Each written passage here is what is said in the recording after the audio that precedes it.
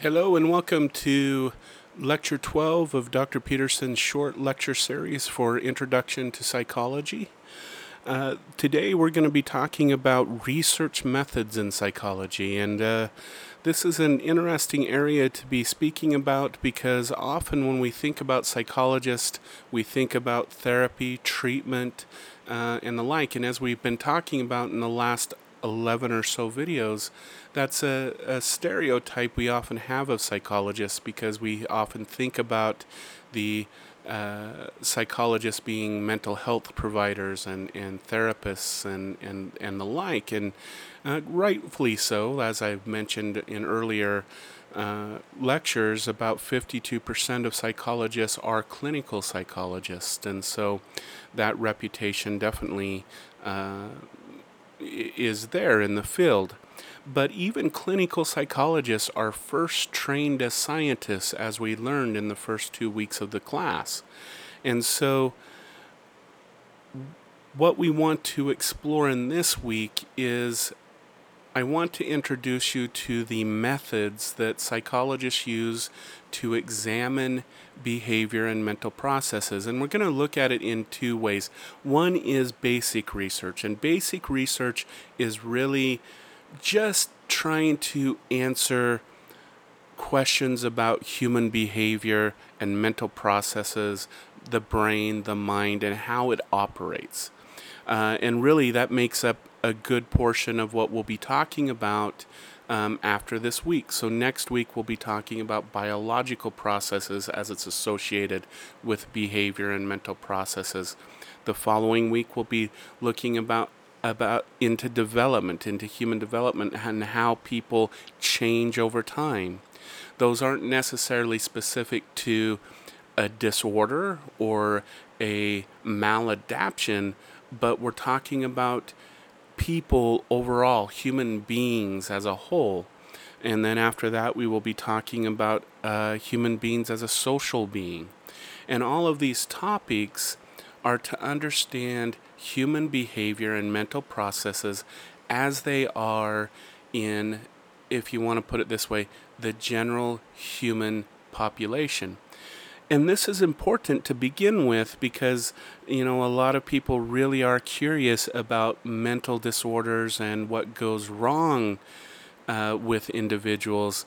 Yet, if we think about it, we really need to know what is right with individuals. What are the processes that are, what are the correct processes of, for example, development, of socialization, of normal mental processes when it comes to stability and all of those types of things, if we're going to understand how to help somebody who is experiencing those experiences in an abnormal way. The second way we're going to look at research is from the applied perspective. The applied perspective being, so we have researchers who look at the basic understanding of cognitive, mental, behavioral processes, but we also have people who look at the applied processes. And we do this in two ways. There's the professional field. So there's individuals, for example, clinical psychologists and industrial organizational psychologists use the scientific method in their practices. So you go to a clinical psychologist, they do a whole bunch of interviews, assessments, and then they draw a conclusion that is like a hypothesis. You can liken it to a diagnosis. And then they put some type of treatment modality, which you could put in as a experimental design, right? And then they monitor your change, which is the measurement. And we see if you get better based on the hypothesis, the original diagnosis, and then the treatment plan. It's really using the whole scientific method. If you remember earlier in the course, I talked about industrial organizational psychologists do very similar things. And I mentioned a good friend of mine who works for casinos, and he's done things such as changing the shapes of hallways to see if it pushes people quicker to casino halls, for example. in all kinds of different ways to increase human performance in the workplace, as an example, using the scientific method.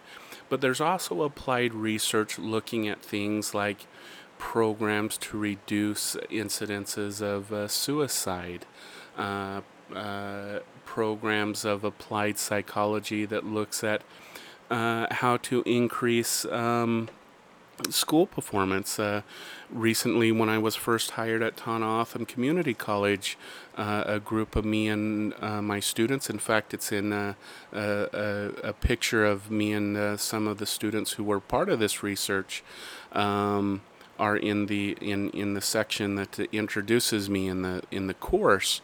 We did research on what are the social and situational factors that influence student success for students who attend Tonaotham Community College. And we did a more indigenous approach to that research, and it was more qualitative in nature instead of using the more traditional models that did that. So that's an example of applied research that is meant to then go and inform the college about practices that we should have in place for students to help ensure their success. So we have applied and we have basic research, and then we also have the application of the scientific process to try and help improve individuals' lives. And those are the different ways psychologists use science to understand or to improve human behavior and mental processes. And we're going to see that we have kind of two ways to approach measurement and approach understanding human behavior. We have a quantitative way and we have a qualitative way. And for now, I just want you to think about it in this way. Quantitative research means we're going to measure something. It's going to be an objective measure. So what we're trying to do is get to the objective reality of something. Okay? So we want to get to the average happiness level. We want to understand what the objective values of happiness or identity or personality are. And we want to be able to quantify that in some way. So we're trying to understand what the objective components of something are. When we talk about qualitative measures, we're talking about the subjective experience of somebody. So we want to know what the lived experience of an individual is, not just the objective experience. And this becomes very important when we look at specific communities of existence, especially when it comes to, for example, applied research. So, for example, research dealing with, let's say, high rates of suicide within a given community. So we could objectively know 5 factors that contribute to suicide, and we can go into that community and we can measure those 5 factors, and for sure we can find out that those 5 factors exist. But in order to reduce those, we have to understand the subjective reality, the subjective experience that the individuals are having with those 5 factors. We have to know what how it's being lived is, I guess, what I'm saying. And we're going to see when we get to Native American psychology and Native American research, is that there's a big argument for use of qualitative methods with Native American populations. And I'm not going to say much to this at this moment, but I think there's a good argument for this, because one of the failures of services in Native American communities is that we continue to use Western approaches or we use a Western approach and we paint Native American ideals onto it, instead of taking the other approach where we take a Native American concept, a subjective reality of a Native American community, and we put into a system of helping into it. And so, and the qualitative approach allows for that. Instead, we're stuck with trying just to measure it and then just put some type of Western approach into this, and we're failing miserably in a lot of ways. But we're going to have a little bit of debate about this, and I hope you will join me in this debate, because you all are the future of how we need to address the issues that are happening among Native American communities.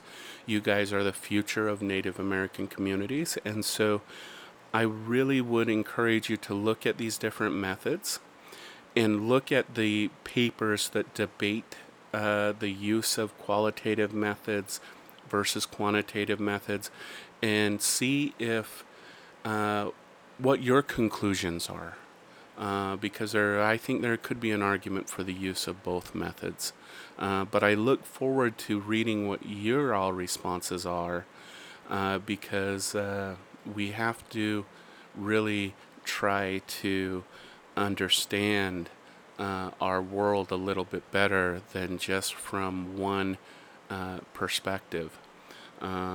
Because we do come from a very diverse place, and there is something called the mixed model, where we have a quantitative and a qualitative method, and we have to not understand the objective realities of the world, but we also have to find ways to understand what the subjective, the lived realities of individuals are as well.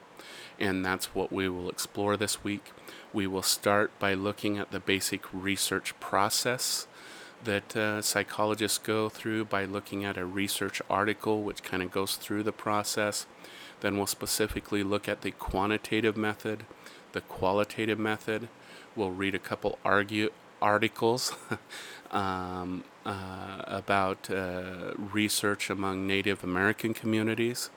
I hope we have some debate. I really want you guys to come out of this week with a understanding of research methods, and how psychologists approach researching human behavior and mental processes. And I also hope that you come out of this week a better consumer of research, because we can also be tricked by some of the stuff that comes out. And I hope that after this week you can look at something and go, yeah, no, I need to withhold judgment on this one just for a little longer. I look forward to our discussions this week, and have a wonderful week.